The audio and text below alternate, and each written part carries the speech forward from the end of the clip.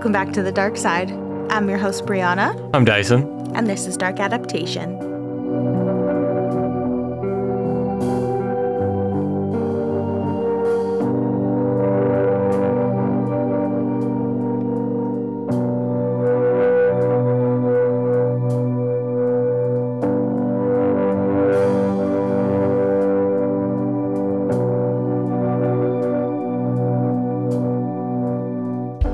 It's episode 61. It is. And just straight up, sorry for the late release. Oopsie doodle. It's all Brianna's fault, and it had nothing to do with me at all. I had nothing to do with it. No, it's never, ever your fault. You're never, ever doing anything wrong, and it's always me. Yeah, and I didn't just edit that entire spiel right there to say that I've done nothing wrong.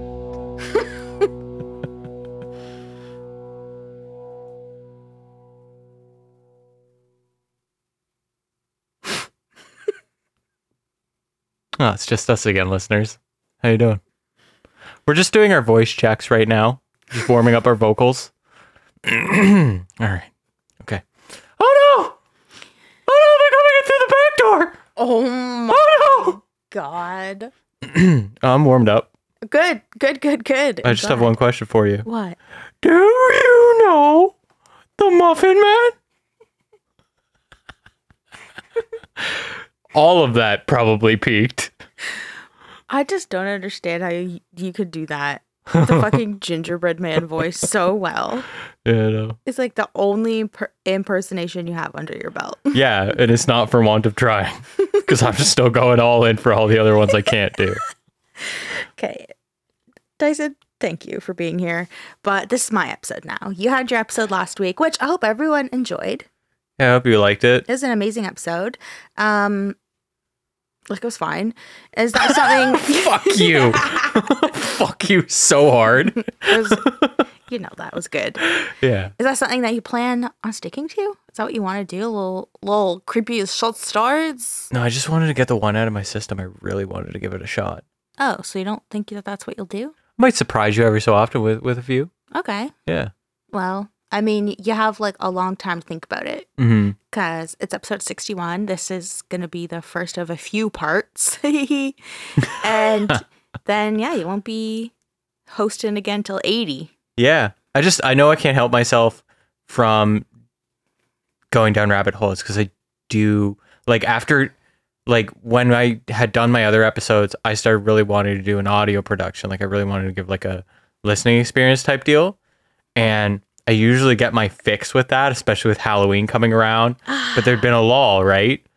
So, like, the Halloween one, we made that really cool. I love our Halloween opening. Episodes. Or October. It was like our October episodes. We did the opening, and then we did the spooky stories from the web type deal. And I was like, man, I really want to do that again. I'm really itching for it.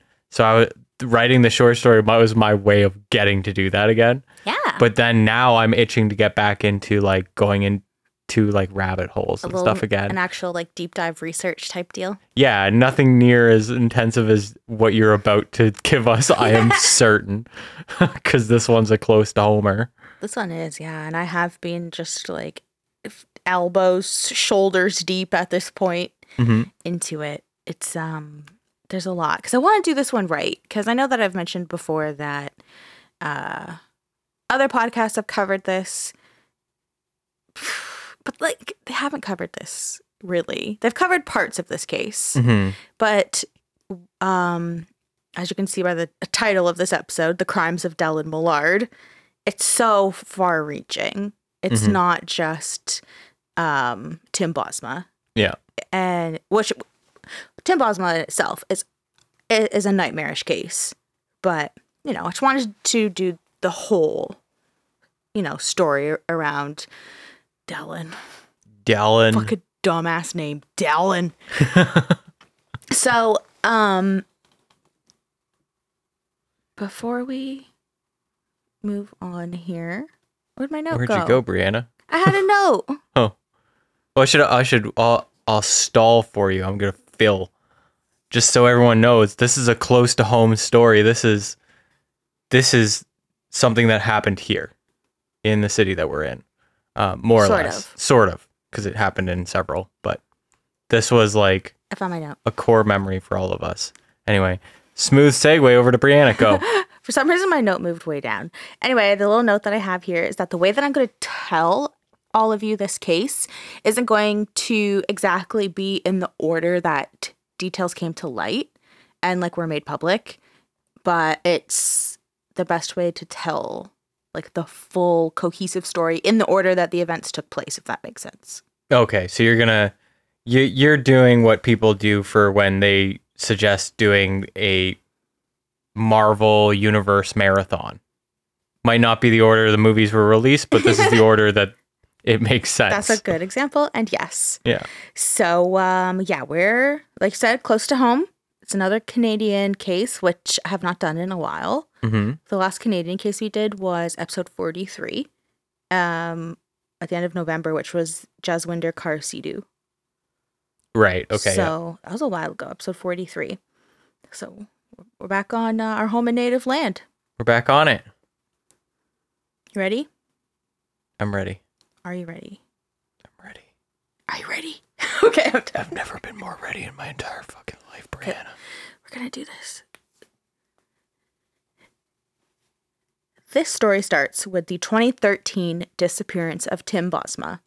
Tim's case immediately gripped the nation because the circumstances leading up to his disappearance were so innocent and normal. Tim was an ordinary, everyday, working-class family man, a man everyone could relate to because we all know someone like him.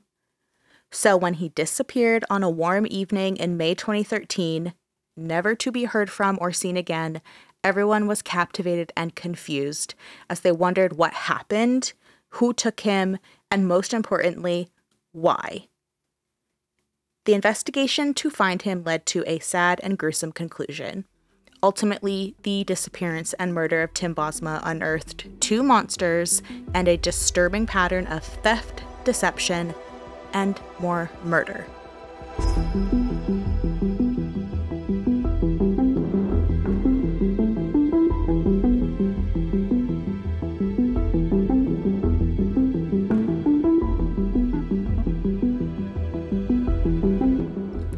As I said, this story starts with Tim Bosma, who in 2013 was a 32-year-old husband and father living in a semi-rural home in Ancaster, Ontario.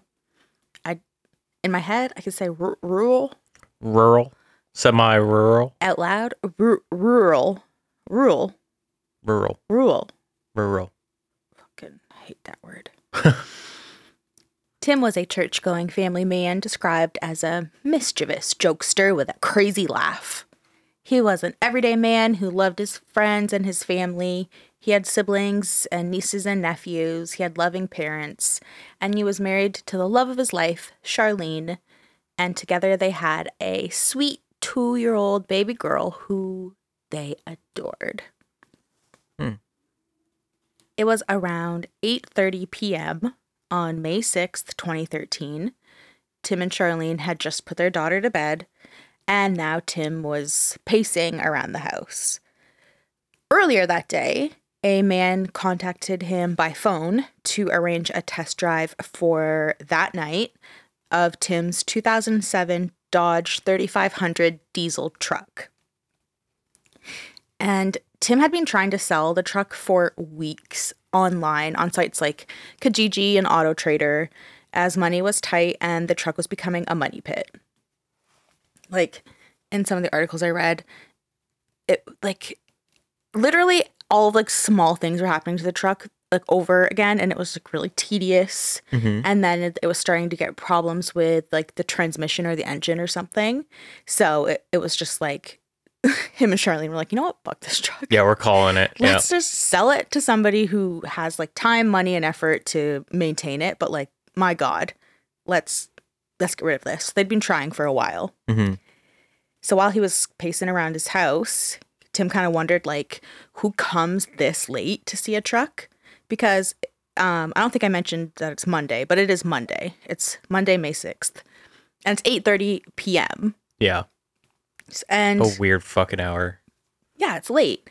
And they have, like, a 2-year-old, right? So, like, she's in bed now, but it is the week, and especially if he's working like a normal like Monday to Friday job, it's like, ugh, no one likes Mondays, first of all. Yeah. Then you have to just be up late waiting and pacing around. And it's also so frustrating because I'm just thinking about like times where I've been trying to sell something, usually on like Facebook Marketplace or something, and people will message you like, is this still available? And like, could I come and pick it up? And you're like, fuck yeah, someone wants this. It's like, yes, it is available. Yes, come get it. And it's so annoying when they won't keep you updated or if they just stand you up and don't show. Yeah. Like, it's infuriating. Yeah. So I can imagine he's just like, oh my God, it's already 8:30. Like, is this fucking guy standing me up? Like, I want this truck gone. Yeah. So he's like pacing. He asks Charlene, like his wife, if he should go with the guy whenever he shows up. And Charlene was like, yeah, you should go because we want the truck to come back. We don't want to let this guy like go and test drive it. And he turns out to just steal it. Yeah. So he's like, okay, like hopefully he shows up and I'll go with him for this test drive. So it was 9 p.m. now. And Tim was getting frustrated because this guy still isn't showing up. And Charlene went outside to have a smoke in the garage with their downstairs tenant and friend, a man named Wayne DeBoer. And then it was about 20 minutes later, so roughly 9:20. And Charlene heard Tim's cell phone ring through the garage walls, followed by the sound of his voice. So he obviously answered the phone and was talking to somebody. And then soon after, she heard Tim on the phone through the wall. Voices drifted up their long driveway. It's like pretty long because it's a house kind of in the country. And she saw these two men approaching on foot.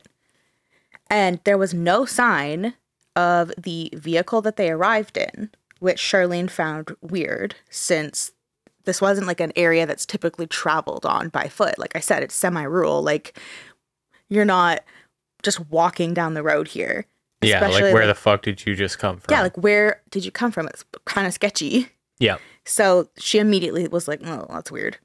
Oh. So Tim came outside to greet them. And the taller of the two men approached Tim. He had light brown hair, a scruffy beard. He was carrying a satchel bag. And he was friendly and he did all the talking.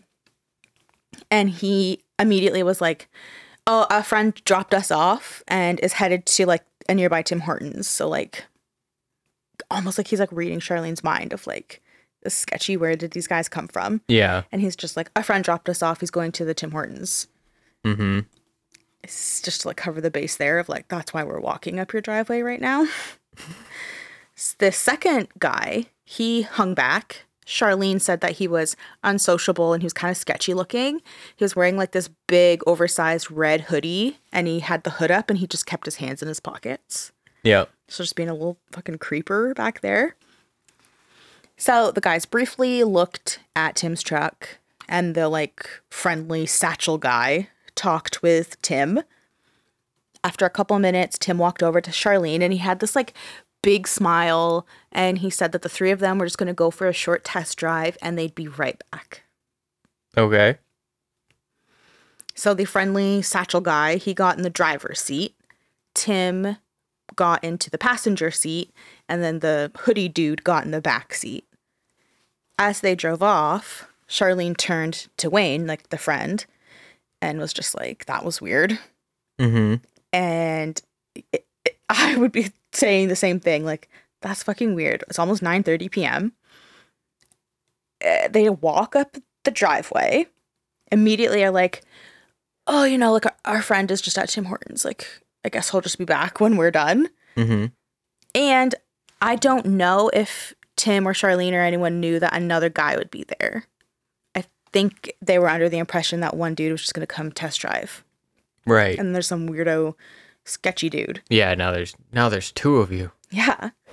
So Wayne agreed, like, it was weird. And he was kind of thinking the same thing, that something about the situation was off.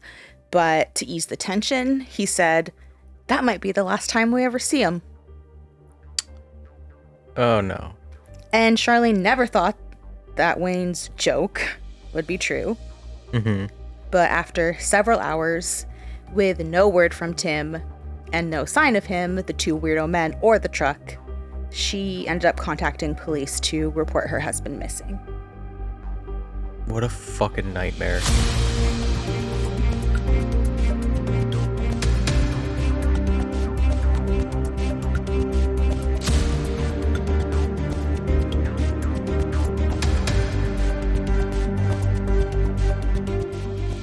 After Charlene reported Tim and his truck missing, the Hamilton Police Service acted immediately.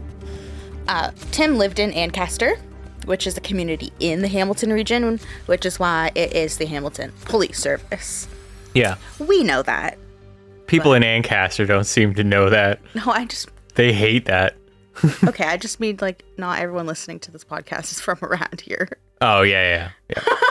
Go to Ancaster, you call it Hamilton, and they get all butthurt about it. Oh my god, whatever. It's that... Okay, yeah.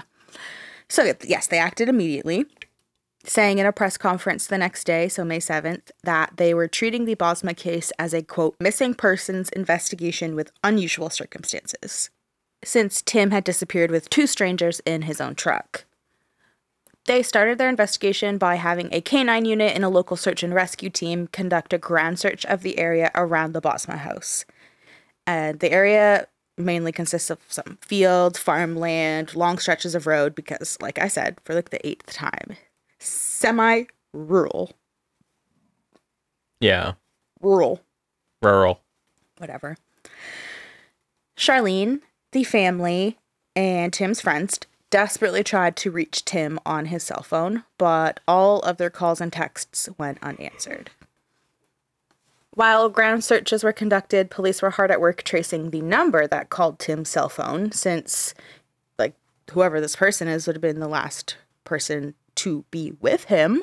Mm-hmm. But they quickly discovered the phone used was a burner phone. Oh my god. What year is it? 2013. Right. Yeah. You can get a burner phone to this day. It's just peak crime. I just got a burner phone. It's just a red flag, ladies and gentlemen, all right? If you know someone, they've got a burner phone. Also, another red flag, if they refuse to call it a burner phone. Another red flag, why are they showing you the burner phone? It's supposed to be a secret. Actually, I'm going to call that like a mild yellow, because that indicates they're fucking stupid as shit. And you'll catch them. Yeah, you will catch them. And they do catch them. Not yet, though. I'm going to call him Ash, because they're about to fucking catch that ass. Good one. Thanks. On May 9th, 3 days after he went missing, Tim's cell phone was found in an industrial area on the west side of Brantford, which is roughly 30 kilometers from where he lived in Ancaster. Mm-hmm. And roughly 0 kilometers from where we're seated now. Yep. Here in Brantford. So a person cutting the grass at Chimera Water Solutions on Oak Park Road found a cell phone on the lawn. And when it was turned on, tons of frantic messages, missed phone calls, all of that flooded into this cell phone. And it was immediately evident to the employee that this phone belonged to the missing Tim Bosma. Because, as I mentioned in like the sort of introduction, this case was like, it had just gripped the nation almost immediately. Oh, yeah. Mm-hmm. Yeah. This was national news for a while. Yeah. So as soon as this guy or girl, this person turned on that cell phone, it was like, oh, shit. God, could you imagine, like, the feeling as you turn that on and it just starts blowing up and you're like, oh, no. Oh, it got me goosebumps. Whoa. At this point, it's only been a few days since Tim vanished, and all investigators really have to work with is that burner phone.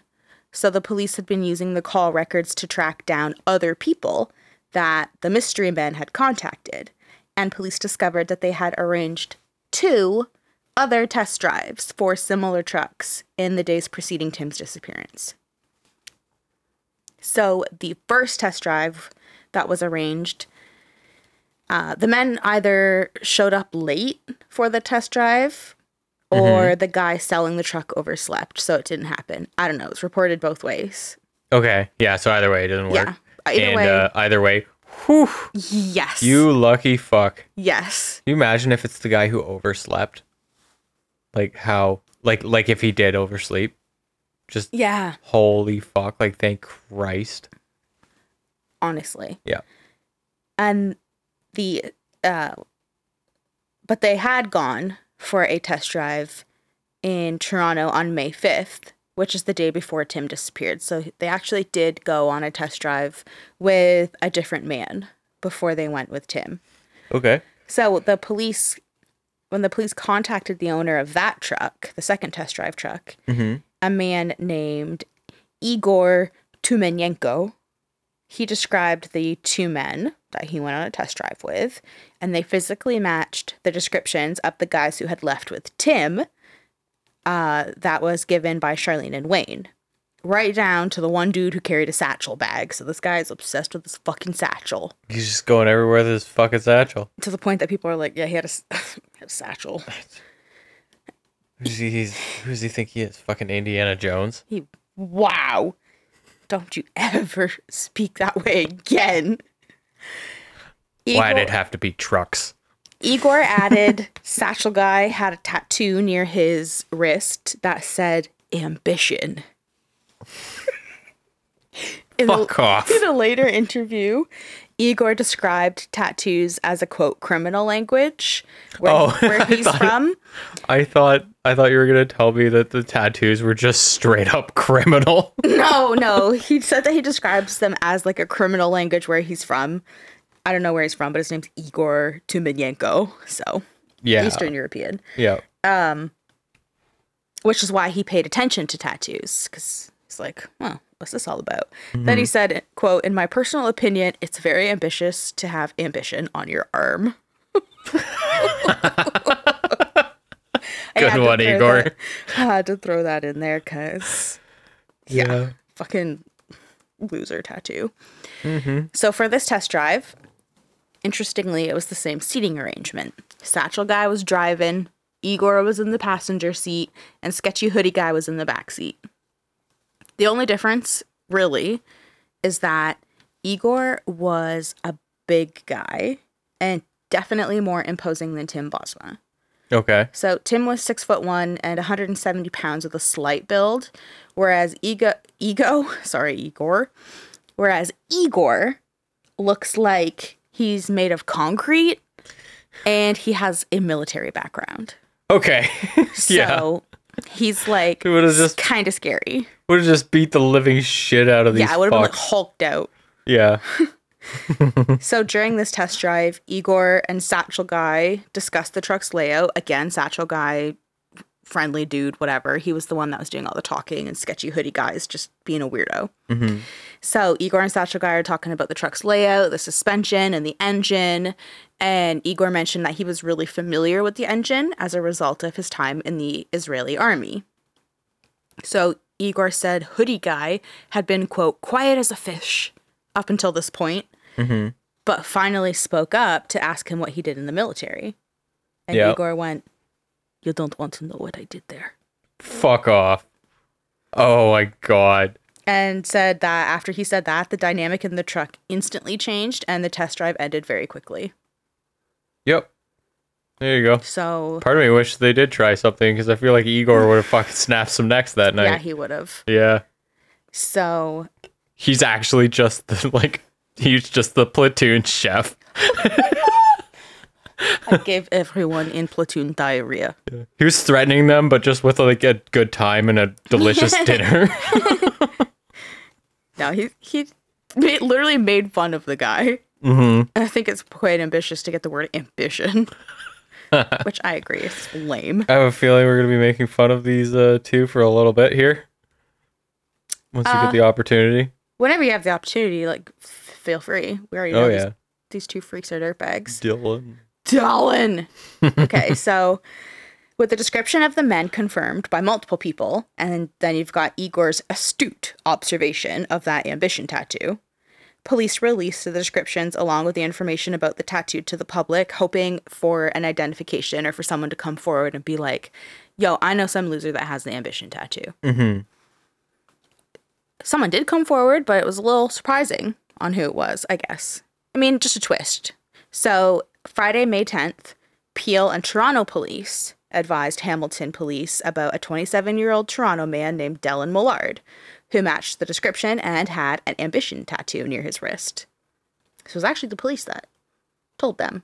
Yeah. So Peel and Toronto police had this information readily available because Dellen lived in the Toronto area and he had a criminal record.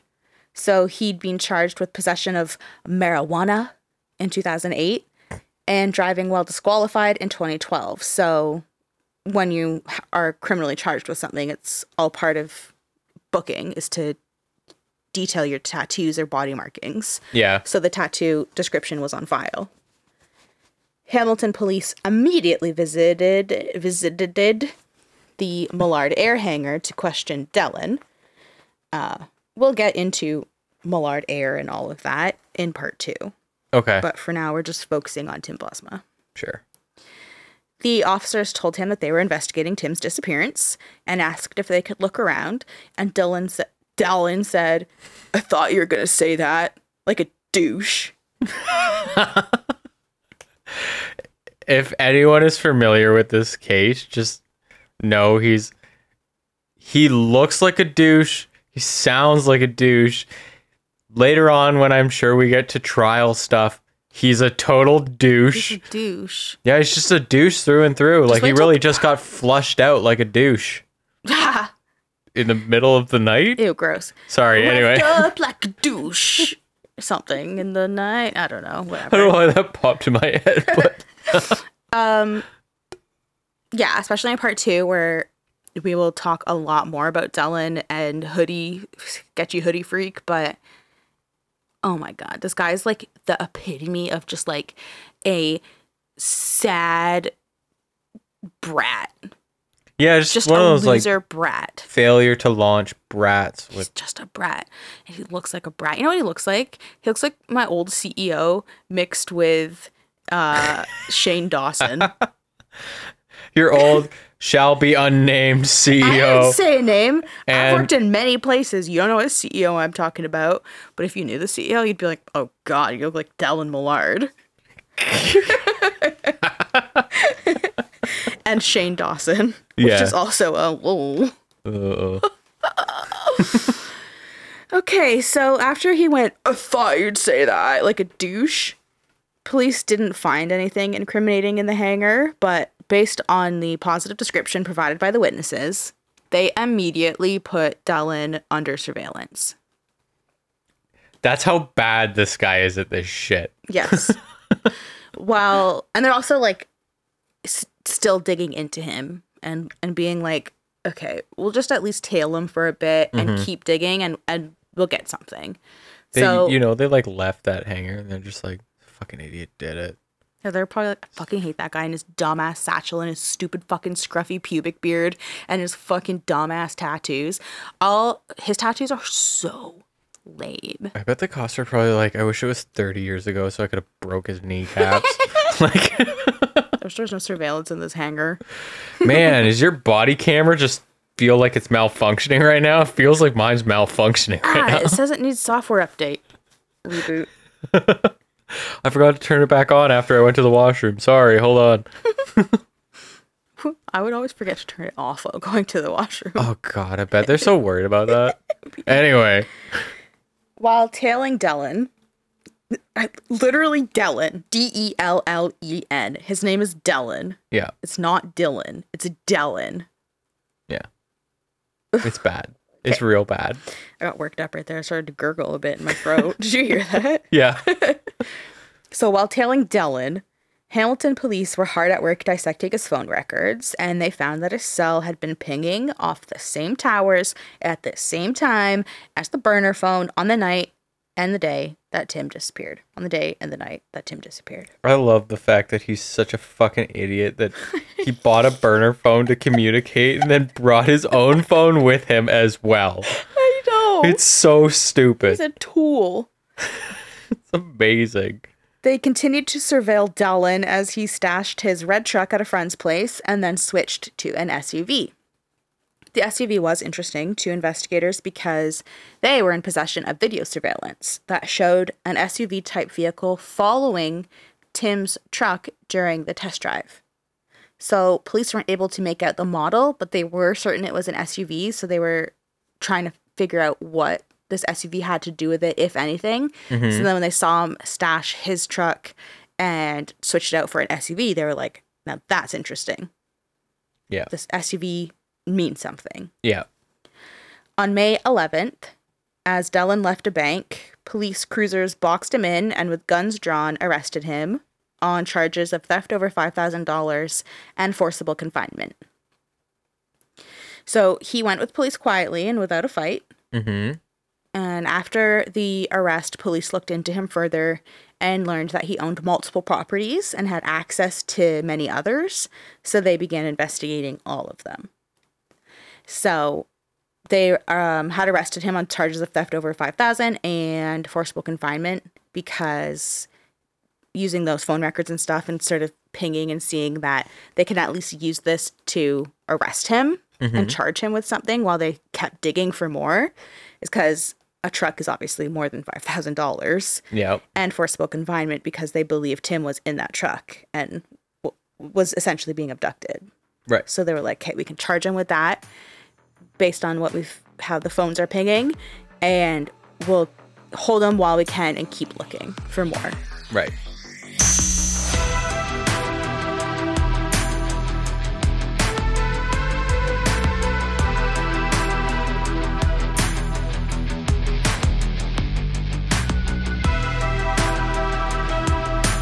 On Sunday, May 12th, police went to Dellen's mother's house in Kleinburg, Ontario, which is roughly 40 kilometers north of Toronto.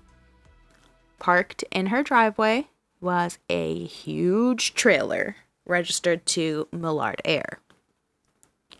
When they cut the lock to enter the trailer, inside, they found Tim's truck. Well, there you have it. It was in rough shape. The inside was stripped, and the seats were missing. There was no seats. Yeah. Police confirmed with the media and the public that his mother was not involved in any of her son's crimes, and she had no idea what was in the trailer because he just brought it there and parked it. Right. So they confirmed yo, no, she doesn't have anything She's to like, do have with you this. met my son? I try and block that little shit stain out at any fucking opportune moment.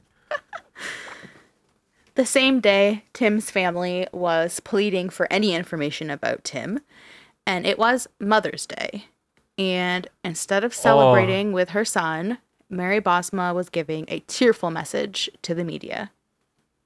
Quote, "My heart is broken. I love him so much. We just want him home. On this Mother's Day, it is my wish to get my son home safe to his wife and daughter and to his family." That's how she's spending her Mother's Day. That's fucking Pleading heavy. for any information to do with her son. Yeah. And it's not even just her son. Tim has a wife and a baby, a 2-year-old. Mm-hmm. So sad. Yeah, this was like a family guy. This is just almost to the T. That's why that's part of why it had just gripped the nation, is because Tim could be anybody. It happened to be Tim Bosma, but what happened to him could have been anybody. Yeah. Yeah, And it was just... That's why it's so scary. It was just such a, exactly, it was just... You could literally look at, anyone in your life and be like, that could have been him. Anybody could be selling a diesel truck on Kijiji or Auto Trader. Yep. And clearly there were other people because they went for test drives, but... they weren't Tim all... wasn't ex-Israeli military, Yeah. Jesus Christ. Yeah, he's just a normal dude. I'm gonna go look that guy up after. I want to know what the fuck he did over there. it's some intense shit right there. But anyway, Igor it's just Tumenenko. brutal. So while investigators were searching Dellen's mother's property and Dellen's properties in the Toronto area, because we'll get into it more when we talk about Dellen, but he had a lot of property because he's a little rich boy. Mm-hmm. So yeah, when their mother's property, searching his other properties in Toronto, police had taped off the Millard air hangar in Waterloo, which is where they had first gone when they were like, "Can we look around?" And he was like, "Oh, I thought you were gonna say that." So they taped that off. and an officer was stationed on the only road leading up to the hangar to make sure that no one trespassed while they were waiting for a search warrant. Another team had been searching Dellen's farm property all weekend, which was located on Roseville Road in Ayr, Ontario, which is near Waterloo, and roughly 100 kilometers west of Toronto and 50 kilometers northwest of Ancaster. Just trying to paint a picture of all the places. Yeah. Officers were meticulously searching the farm property on foot and on horseback, which is the most Canadian thing ever. Oh, I didn't know about the horseback. Yeah, on horseback. Yeah. On Monday, May 13th, Dellen's lawyer spoke to the media saying his client was shocked by the allegations. You know, he's just like he's from a fine family. He's a fine boy. And like, he's just not even the type of person who would commit the type of crimes that he's being accused of. What were you channeling there? I don't know. It's my wee lad, Dellen. Oh, I don't know. I was just trying to sound dumb. The fine boy. It's my wee lad, Dellen. Who's this foul beast? That's my wee lad, Gimli. I don't even know what I was channeling. I was just trying not to sound like me because these are not my words. I do not think he's a fine boy. No. But that's just what his fucking dumbass lawyer was saying, is like... Moment of silence for the lawyer. No. Having to even utter this shit. No way. You know your client's guilty. You can't do that. He's just like, he's a great boy. And his face is just like... He's like, what the... He's just... Yeah, that's what he said. He just went out to the media and he was like, he's so shocked by these allegations. He's from a fine family. He's not the type of person that would commit these crimes he's being accused of. And he's going to go and plead not guilty to theft and forcible confinement in court on Wednesday, May 15th. He's not guilty. He will plead not guilty. He's hyping it up like a boxing match. Yeah, so that's what he was saying. But Dellen was about to be hit with one more charge, though, so, like, have fun, Dellen. On Tuesday, May 14th, 8 days after Tim had vanished, and the day before Dellen was due in court for his, theft and forcible confinement charges, police publicly confirmed that Tim Bosma was deceased. Yeah. Tim's remains had been located inside an industrial incinerator on Dellen's farm property in Ayr. That's so rough. Yes, it was. I remember when the story broke and everyone was just kind of like, fucking A, man. Awful. Yeah, because like the whole fucking country was listening to this story for weeks on end, right? And it just, no one knew the facts yet, so we were just piecing shit together, and then it just kind of landed like that, and we were like, fuck. Yeah. That's the thing is... So like the family was public, everyone kind of saw the family and all this kind of stuff, and you're just hoping, and then, just then the story just came out like, no, he's gone, and it fucking sucked. Yeah, the story didn't even come out. It was mostly just like little pieces of like, Tim is dead, and we found an incinerator. Yeah. No, I didn't mean like story. I just meant like he's dead. That's it. And then everyone's like, can you please elaborate? Because what? Yep. Are you talking about? So the incinerator had been covered with a tarp, and it was like hidden, quote, like stashed away on a dirt road in this like small forested area on the property line of the farm. And like this incinerator is huge. Like the way it was like sitting upright, it's like I don't know, almost as tall as like from the floor to the ceiling in this apartment. So like, like almost 11 foot. Like it's big. Yeah. And it's just, I was like, I think it was a bright blue tarp over it. Like people aren't going to see it. So it was like just lazily like hidden over there. That just sums up Dylan Millard to like a T. Dellen. Yeah, he's an idiot. Yeah. So inside of that incinerator is where the remains were found, and they were burned beyond recognition. And with that, Dellen's charges had been upgraded to include first-degree murder. Police also announced, while they were announcing all of this, that Tim was gone and his remains were found in the incinerator, which is just so fucked up. Like, that is fucked up. Yeah. Especially if you're the family. You've been spending 8 days at this point straight, just pleading desperately, where is Tim? Help us find Tim. Hanging posters, going to the media. Mm-hmm. You already, I know in the back of your head are probably like, okay, this could end badly, but like, let's not think about that. Let's just make sure Tim comes home. Yeah. You're not thinking this could end badly. I mean, you are thinking this could end badly because Tim might be dead, but you're not thinking Tim might be dead because he was put into an incinerator. Yeah, you didn't think it got this fucking dark. You thought it was like worst case scenario mugging gone wrong. Something. Yeah. Exactly.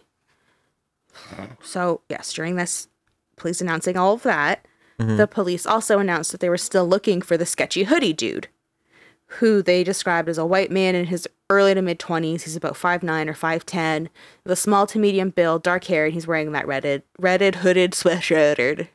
Jesus Christ, he's wearing a red hooded sweatshirt. Yeah. Hooded sweatshirt, like just, it's a hoodie. Okay. Yeah. Is that like a Canadian thing or something? A hoodie? I don't know. I've always just assumed everyone says hoodie, but maybe not. Well, okay, so wearing a hoodie. Yeah. I don't know. The U.S. is fucked, right? Hockey's ice hockey. Stupid. Yeah. It's just hockey. I know. So the police also added that they believed they were looking for another person because of the surveillance footage that they had showing the SUV following Tim's truck during the test drive. Mm-hmm. So they were like, okay, we know we're looking for sketchy hoodie dude, but we might also be looking for someone else because of this SUV scenario, but we have no description of this person. We barely have a description of the SUV. Right. They also said that they had no idea where Tim was murdered, when his body was burned, and most sinister of all, why he was murdered. Yeah. Because Dellen and Tim had absolutely no connection to each other prior to meeting for that test drive on May 6th. Other than that, their paths never crossed. They're totally separate from each other. Mm-hmm. So it just, I can only imagine Tim's family is just like, okay, but why? Like, was this for a truck? Like, this is stupid. Yep. What the fuck happened? And then at this point in the investigation, them just not knowing like how soon into the scenario Tim was murdered and all of that. They're just like, we're still trying to piece all of this together, but we do know for sure he's gone. Yeah. Naturally, Tim's family was devastated. And they had spent every moment since Tim's disappearance pleading for information and remaining hopeful that their prayers for his safe return would come true. Mm-hmm. And as I mentioned in the introduction and many times throughout this, that his case had captivated the nation. And people were faithfully following the news and social media for case developments. So when it was announced that Tim was deceased, people were just sad and like grief-stricken along with the family. And condolences flooded in from all over the country to the Bosma family. Among the people to offer condolences was, here's some political trivia for you. We'll see if you can get it. Okay. Was at the time, remember this is 2013. Yeah. Ontario NDP leader Andrea Horwath. Horwath. You say Andrea V? Horwath. Yeah, you say it with a V. Oh, that's Andrea Horwath. I thought so too. Yeah. Andrea Horwath. Yep. The premier, the Ontario premier at the time. Kathleen Wynne. And the prime minister at the time. That's my boy JT. Isn't it? Oh, is this Stephen Harper? JT? No, it's Stephen Harper. Oh, it's 2013. God damn, I'm sorry. That's not me thinking Stephen Harper was prime minister later than that. It's legitimately, I feel like this case happened more recently. 2013. It's 10 years ago. Yeah. Pretty much exactly, because I mean it's May 15th also, today. Guys, if you want to picture Stephen Harper without having to look him up, and feel free to actually look him up later, picture the old school Lego man with that shitty comb over hair. And there you go. You're welcome. I see my spider. Oh yeah, I saw him running around. For a while. I call him my little booger spider. You know how fast he is? Probably less than a minute ago, I saw him running around way behind your head. Oh. Towards the lava lamp. So he's a quicken. Yeah, he's over there now. It's harmless. He was crawling on my leg the other day. And Kobe was looking at him, so I just flicked it off so that it could go and hide over there near the plants. And Kobe wouldn't eat him. Because he's like, It's a harmless spider, and I want to keep him around so that he can eat all the other bugs that will eat my plants. Yeah, get rid of the fruit flies before they even have a chance. Yeah. But I was wondering where he went. I was worried because I was like, I hope I didn't flick him too hard that I killed him. But I just saw him. He's fine. Just maimed him a little. Anyway, got excited. I was like, there you are. Yeah. Yes, great job. Andrea Horvath, Kathleen Wynne, Stephen Harper. They all offered their condolences to the Bosma family. Yep. Andrea Horvath actually did like a media type thing. Just give a brief presser. Because Andrea Horvath she's from Hamilton. Yeah. Is that what you're going to say? Yep. Okay. Yeah. But then I think Kathleen Wynne and Stephen Harper just did like a Twitter thing, but they still acknowledged it. Yeah. I mean, Kathleen Wynne could have done something like, what's Stephen Harper going to do? Come all the way over here? Yeah, I don't know. Whatever. He's probably, I don't know, playing piano in Alberta or some shit. Ugh. You're right, though. If you want to just picture like a He-Man helmet hair, that's what Stephen Harper has. Yeah. I miss the old memes when it used to be his creepy ass face and he did this like weird smile and everyone was like, this man is a robot. Ew. Yeah, anyway. So the day after police made the devastating announcement that Tim had been murdered, Charlene addressed the media. Quote, "Yesterday was the most horrifying day of my life, and people tell me I have been so strong, and all I know is that I have a beautiful 2-year-old girl at home who needs her mommy more than ever, and needs her mommy to hold it together. So I know that I cannot fall apart. But I am broken because a part of me is gone. This was not our desired outcome, but I am still grateful to the police for finding him." Mm-hmm. I will say, like, I am often there's a lot of criticism with Hamilton police, like 100%. But like, when they do good, they do pretty fucking good. So, you know. This is impressive for sure. This is like not even 2 weeks. Mm-hmm. And they nailed him down so fast. Yeah. And they worked with other precincts, which I've noticed they do a lot. Mm-hmm. Just based on other things, like they do work with other precincts. So it's like, okay, all right. I don't think a precinct is the right word, but yeah. It's precinct, Brianna. Oh my God, get with the fucking times. All right. It's precinct. You call them coppers. Right. And, they're LARPing like it's 1920s and they face a lot of I don't know what the fuck you're talking about at this point. I don't know either. So we're just going. That's the statement that Charlene gave to the media. And you had said that you're kind of impressed at this point with the Hamilton police, and I agree. Yeah. I'm also really impressed with Charlene. I cannot imagine what this would have been like for her. On top of your husband going missing, and then you finding out he's murdered, and in the circumstances surrounding it, which is horrifying, you have a 2-year-old at home. Yeah. And you're still out there, you're giving media appearances, and she's so articulate. Like, there's a lot of videos of her, and she will obviously be a little bit crying naturally, and kind of take a break here or there, but she's so strong. Yeah, like, how do you even get through that? I don't know. And a lot of the times she'll have like her dad there or her mother-in-law there and stuff, but just being able to even get in front of a camera.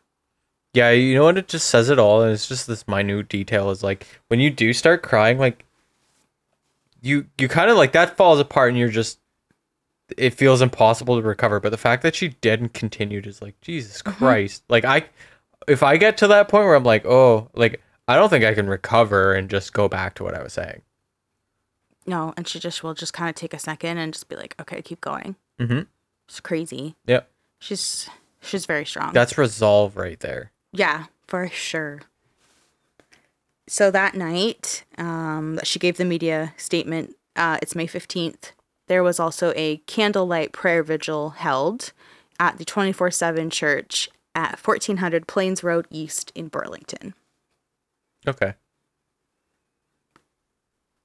Dellen had his day in court. and Christ. stuck with the plan to plead not guilty to all charges, which at this point, his charges had kind of been changed a bit. So the first degree murder was added onto it. Mm-hmm. And then the theft over $5,000 was changed to theft of a vehicle. And the forcible confinement remained. He appeared in a Hamilton courtroom, and apparently he was looking like real tired, and he was unshaven. He was wearing this shitty rumpled white shirt, these ugly ass gray slacks, and he had these huge dark circles under his eyes, so he looked like fucking shit. That's perfect. Fucking, it doesn't sound like he was having a bad day. It sounds like he was laid bare for his day in court. I hope so. Yeah. And yeah, he was ordered detained until a bail hearing could be arranged, and he was scheduled to appear in court again on June 13th via video conference. Spoilers, he never gets bail. I'd imagine the judge was just like, oh, this dude smells like piss. Oh, we're doing a Zoom call after this. Video conference. Video conference, whatever. He smells like piss. Dellen Millard probably smells like piss. He probably smells like smegma or something. Oh, they call him Dick Cheese Millard. Scrotum boy. The scrote. Yeah, he's probably stankin'. Yeah. So Charlene addressed the media again, and she was thanking everyone for the huge outpouring of support for her and her family. Quote, "We know and take comfort in that Tim has touched so many people, and any words that I choose will never be able to truly express our gratitude. It pains me to do so, but I must ask for your support and prayers for the hours and the weeks and even the years that lie ahead of us, because this will never really be over for us." Mm-hmm. Again, she's out there showing face, just being a fucking strong-ass woman. On Friday, May 17th, the city of Hamilton arranged for a book of condolences to be open to the public to sign and share their sympathy with the family. And this book was available at the Ancaster Old Town Hall. Which makes sense, because there's like literally an entire nation at this point that wants to offer their sympathies. Yeah. So at least if you're local, which it was affecting local communities, especially in the Hamilton area, because there's probably a lot of people there that knew Tim or were close to it or worked with him or whatever. Mm-hmm. So it was nice to have like a book to go and write down your sympathies or condolences, whatever. And then another candle lighting ceremony was held, but this time it was held in Harmony Square in Brantford. Oh, okay. And a pastor and choir spoke and sang in Tim's memory. That's nice. Mm-hmm. Yeah.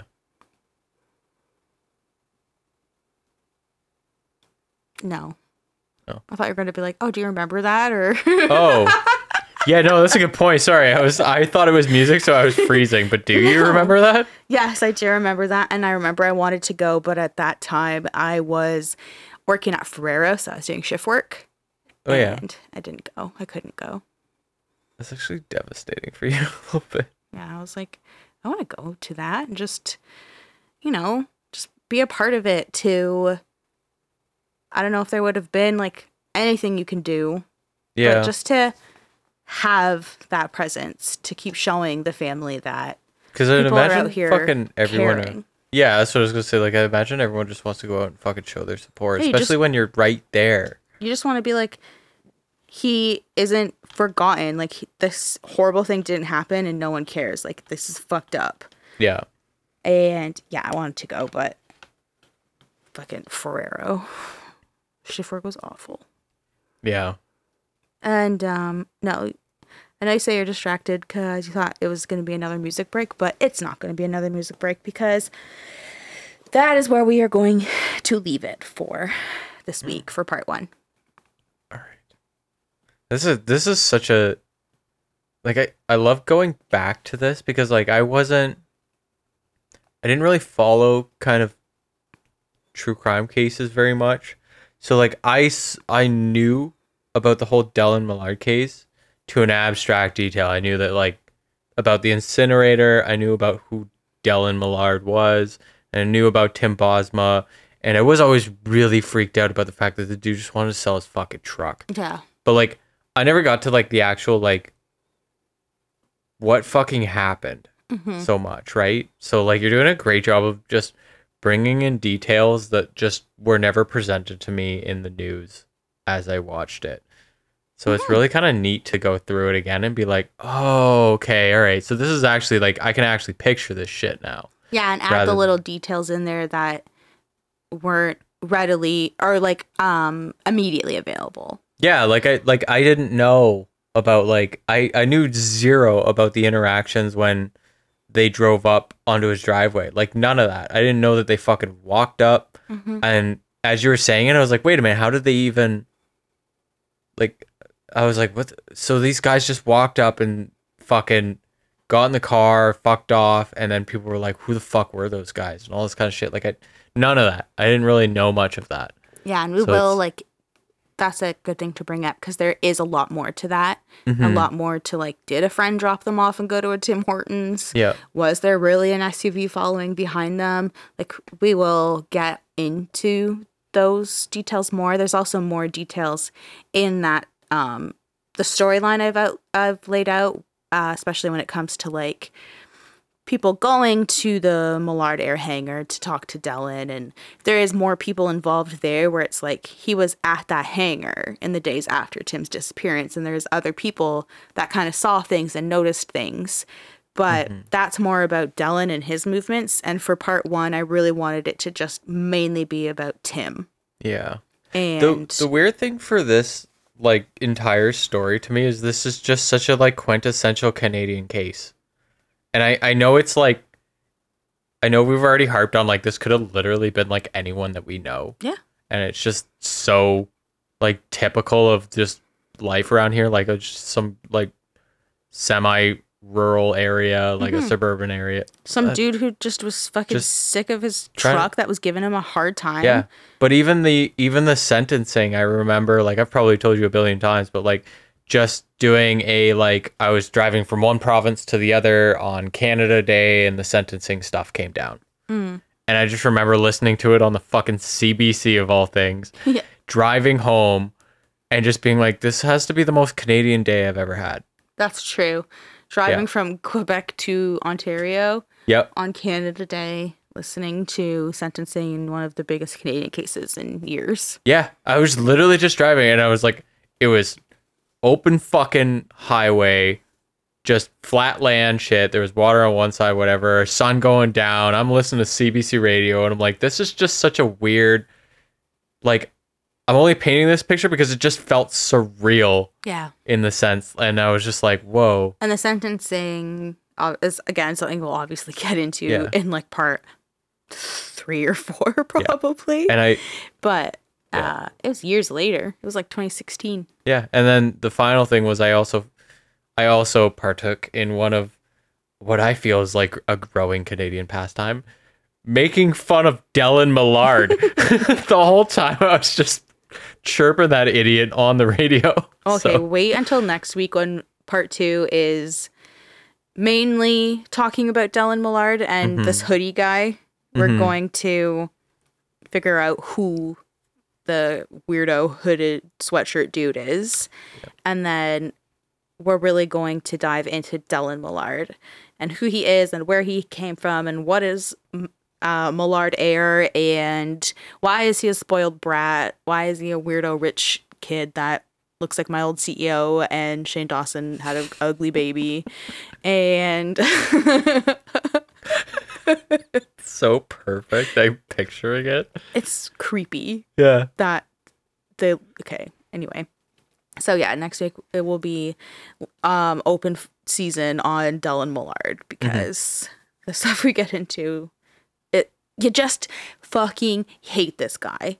Like he's just a loser. Like he's a loser and he's so cringy. Yeah. And He's a guy who gets ambition tattooed on him. Oh my god. I'll just like tell you guys now about his dumbass tattoos. So he has ambition on his, I think above his left wrist, like above the wrist here on the outside. And then on the exact same part of his wrist on his right arm instead, it says discipline. And then on his left nut, he's got Tom. And on his right, he's got Hardy. Like, just... on his left bicep, it says Desert Baja Racing. And on his forearms, like this, like, yeah, the inside of his forearm. Yeah. It says, oh my God, it's so bad. So it's like really ugly cursive on the inside of both forearms, and the tattoos go together. So on the one side, it says, I am heaven sent. And on the other, it says, don't you dare forget. Oh my God. Look at it. You can barely read it, right? You're like trying to see it. Oh, it's like some shit. It's like if someone was drunk and I was like, all right, I want it cursive and Gaelic at the same time. That's the discipline one. And then it's ambition on the other side. Oh, it's just a pussy tattoo. Okay, wait, here's the Baja Racing one. I can't wait to see this one. Oh shit, where is it? It's so bad. It's so bad. Let me see this.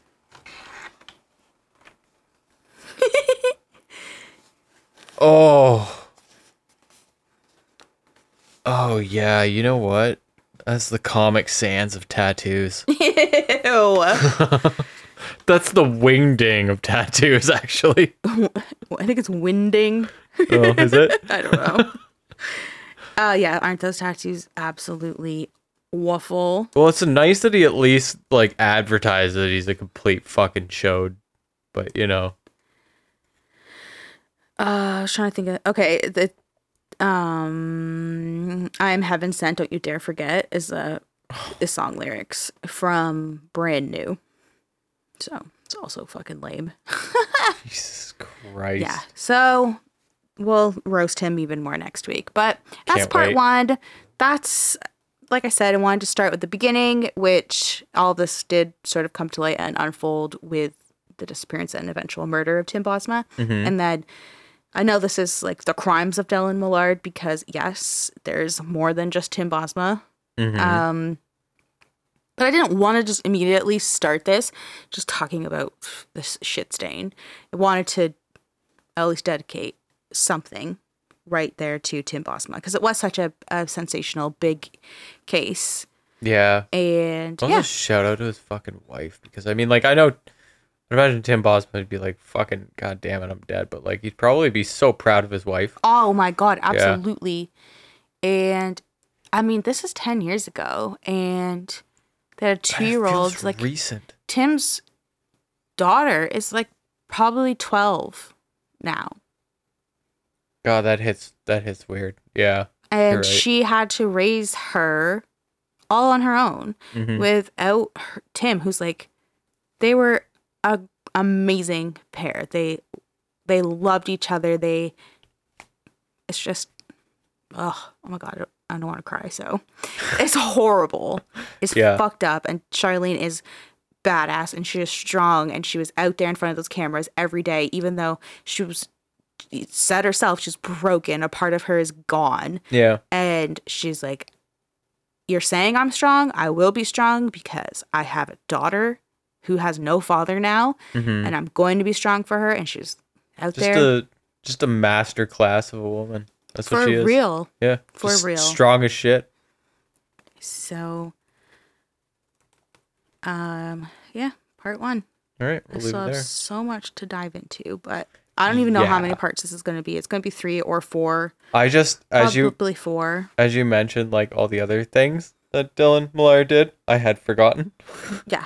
And I was like, oh, we are in it for a long haul with this piece of work. This is actually the tip of the iceberg. Yeah, it is. Layers. And even just talking about Dellen Millard and the hoodie dude weirdo, that will probably be all of part 2. Like, we'll see. So, gonna post some photos related to this. Some photos of Tim and Charlene, the truck, the trailer that the truck was found in, the incinerator. I'll post some of those photos. So Gonna do that right after we post this, which we're posting immediately because, oops, we were late. And we were busy on Mother's Day. Mother's Day. It was my birthday. It was a busy weekend. Yeah. So you can follow us on Instagram at Dark Adaptation Podcast to see those photos. I have a million sources for my research, which you can see on our website, darkadaptationpodcast.ca. You can also buy us a coffee or check out our merch when you're there. Just wanted to ask you if you've been listening, you've been here, you like what you hear, just quickly, little 5 stars, please. Yep. And then we'll be back next week for part 2. So until then, we will catch you on the dark side. Goodbye.